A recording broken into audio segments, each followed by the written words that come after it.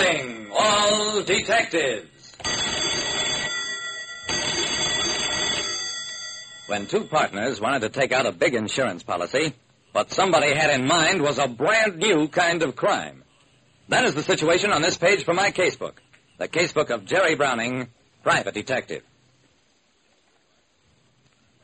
A private detective like me, Jerry Browning, knows that there are many kinds of crimes not named in the book.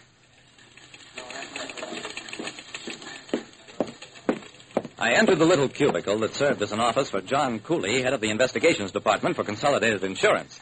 Cooley turned his pale, cold eyes on me. Browning, ever hear of Flood and Saucer Wholesale Grocers? No, sir, I don't know the company. Cooley frowned, tapped a policy application on his desk with a bony forefinger. Neither have I, so far as I am aware. This is a business policy application, $500,000 on the life of each of the two partners, payable to the other in the event of the death of either. That's a fairly common form of policy, isn't it, Mr. Cooley? The little man nodded. Yes. Browning, I don't believe in hunches. Give me facts every time. In this case, I have no reason to recommend that the policy be refused, yet I have a strong feeling that it should not be accepted. You think there's something funny going on? I don't think anything. I hire you to get me facts, Browning. Go get them. Yes, sir. What kind of facts? Cooley glared at me. When does our contract with you expire, Browning? Never mind, don't answer. Find out how either Flood or Saucer intend to defraud us of $500,000. And remember, don't hurt anybody's feelings. When two partners applied for a mutual benefit $1 million policy, I was hired to find out whether there was any funny business going on. The first thing I did was take a look at the premises of Flood and Saucer Wholesale Grocers. They had a big office and warehouse on Crosley Square, half a dozen big trucks loading at the platform, employees scurrying all over the place. From where I sat, it looked like a big business, one that warranted insuring the lives of its owners for $1 million.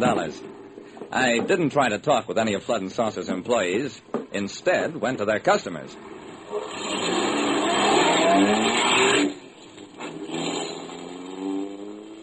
At the office of the Northern Food Stores, a buyer told me, Flood and Saucer, an excellent firm. We've traded with them almost 10 years. Mr. Hal Saucer's a smart man, bold, resourceful, imaginative. Necessary qualities in this business.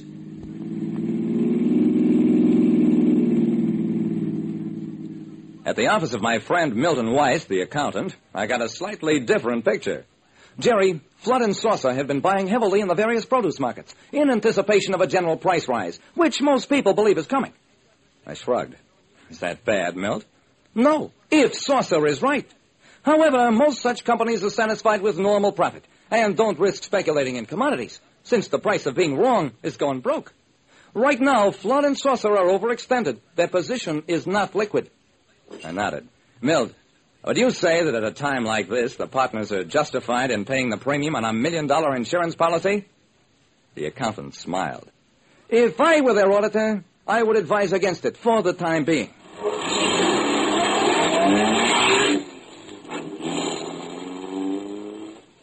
This time I did go to Flood and Saucer's office.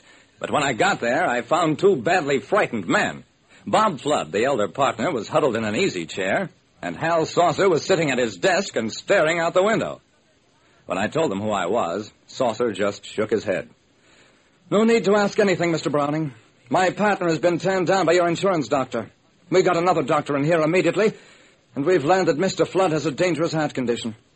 The older man raised his head. Me? Bob Flood?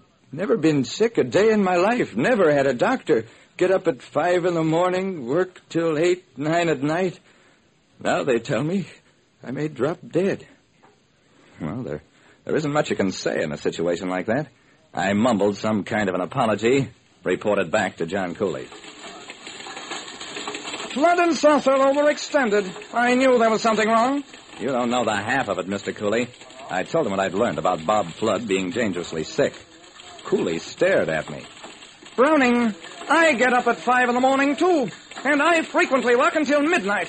What is this nonsense about heart conditions? Don't get mad, Mr. Cooley. You should be happy that you're relieved of the necessity for rejecting the policy. Cooley's face turned a dull purple. Browning, I sent you out for facts. You come back with rumors, hearsay, and second-hand reported conversations. Once more, get me facts. And until you do, don't bother to return. I got out of there fast. What else can you do when a man begins to wonder whether maybe he's got heart trouble himself? I got hold of the insurance doctor. Mr. Browning, Flood's heartbeat, fast, erratic, skin flushed, breath short, pulse jumpy. Insure him for $500,000. Not on my responsibility. Okay, so you turned him down. All I want to know is, does he have heart trouble or doesn't he? Mr. Flood is not my patient. Why not consult his own doctor? Doc, I'll do just that.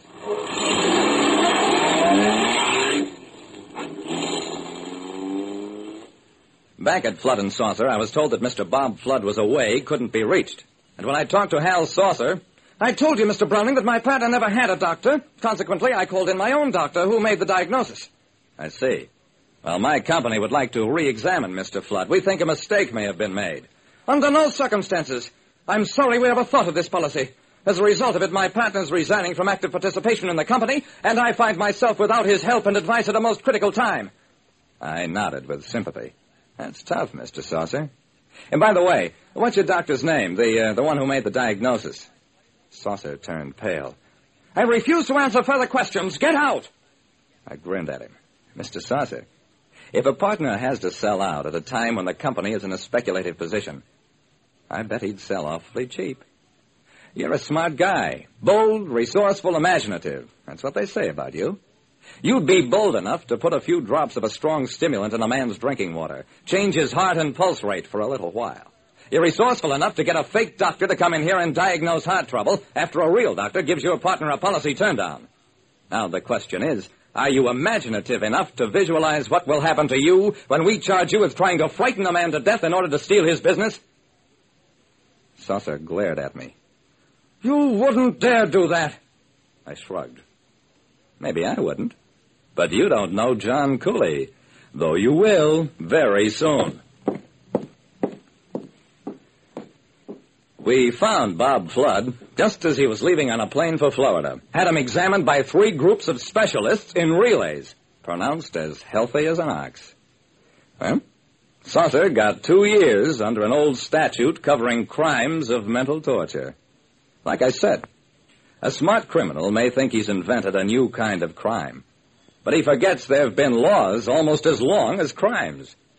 And there's always a punishment for every crime.